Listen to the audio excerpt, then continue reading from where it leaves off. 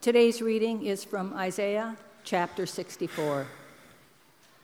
Oh, that you would tear open the heavens and come down, so that the mountains would quake at your presence. As when fire kindles brushwood, and the fire causes water to boil, to make your name known to your adversaries, so that the nations might tremble at your presence. When you did awesome deeds that we did not expect, you came down, the mountains quaked at your presence. From ages past, no one has heard, nor ear has perceived, no eye has seen any God beside you, who works for those who wait for him. You meet those who gladly do right, those who remember you in their ways. But you were angry, and we sinned. Because you hid yourself, we transgressed. We have all become like one who is unclean, and all our righteous deeds are like a filthy cloth. We all fade like a leaf, and in our iniquities, like the wind, take us away. There is no one who calls on your name or attempts to take hold of you, for you have hidden your face from us and have delivered us into the hand of our iniquity. Yet, O Lord, you are our Father. We are the clay, and you are our potter. We are all the work of your hand. Do not be exceedingly angry, O Lord, and do not remember iniquity forever. Now consider, we all are your people. The gospel of our Lord. Thanks be to God.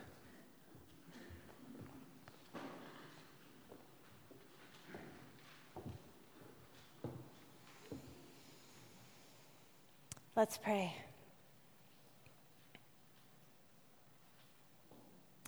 God, we come as we are today, and we pray for your Holy Spirit to move us as a community and to enter our hearts. Amen. I talked with a young woman last week who sits in her basement, unable to leave her home because her anxiety is so severe. She is imprisoned by her mental illness. Her life has literally stopped, unable now to work and barely able to go to her doctor's appointments. She wakes up each day hoping that her medicine can be regulated enough for her to make it through another day. The news has been filled with truth-telling this week of celebrities and politicians called out for sexual misconduct. The abuse of power and privilege continues to be exposed. A statement by one of the men said this: "Repairing the damage will take a lot of time and soul searching, and I am committed to beginning that effort. The last 2 days have forced me to take a very hard look at my own troubling flaws. It's been humbling. Oh, that you would tear open the heavens and come down." These ancient words come to us this morning. We head back to a time long before Jesus. Isaiah's words are full of image and longing, the interweaving of despair and hope, a yearning for something to be different. The prophet Isaiah calls out to God on behalf of his people to show up, to come with vigor, to change things, to make God's presence and his power apparent and known, and to set into motion a new way and a new time.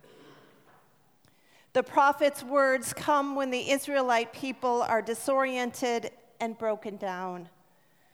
Jerusalem had been conquered by the Babylonians. The temple, the place they knew God to be, had been destroyed. Most of the Israelites were killed, and others were taken into captivity in a foreign land, forced to live in an unknown place. All that they have known has been taken from them, and they are unsure if they even have a future ahead. They have been in exile for a long, long time. And they are now called back to Jerusalem. They had been hoping and praying for this day of return, and they had imagined a glorious homecoming to be brought back to what they have known. But reality does not match their expectation. Their beloved city is in ruins. Unknown people occupy their neighborhoods, and their struggles for power and for provision.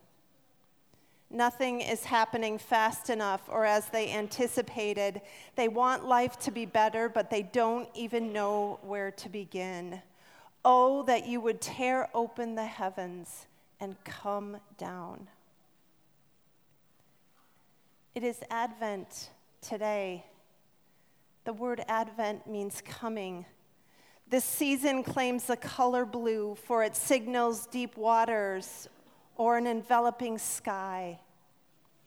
We are surrounded by all that the color blue elicits: tranquility, depth, expectancy, illumination. For us in the northern hemisphere, Advent begins as darkness comes early and stays longer.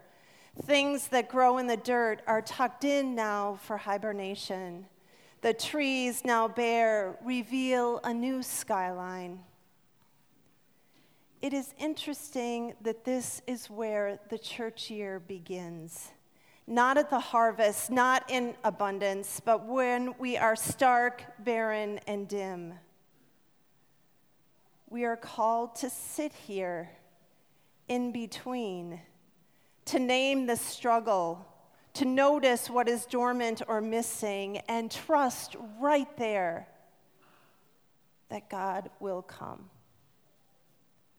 While our culture is on a frantic conveyor belt to prepare for Christmas, and expectations are high for how we are to feel and what we are to do, we slow way down these 4 weeks of Advent and create space here to hear of the struggles of God's people since the beginning of time. Within these stories of doubt and longing and sorrow, we find a place to be when we encounter the same. This life of faith is never a straight line, and I would say it's never a strong line. We weave in and out and even drop off the map at times. This is true for each and every person, although we don't often want to admit it. There are many places to promote and publicize when our lives are going well. Advent is a time to say that not everything is okay. Advent is a season to come as you are, to name the empty places, to linger in what is unfinished, and like the prophet, to call out to God to tear open the heavens and come down. Advent is a place to lament, to wonder, to nestle in the discomfort as awkward as it can be. Yet even in their darkness, these ancient stories hold hope. These people remember what God has done in the past, and so they grasp with faith that God will act again. These stories speak about God's faithfulness that can even hold our unbelief.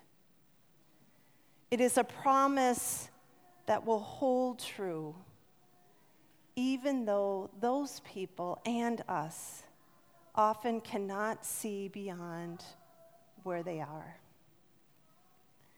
This is our story. This life is the commingling of joy and sorrow, of known and unknown, and this is where God promises to meet us.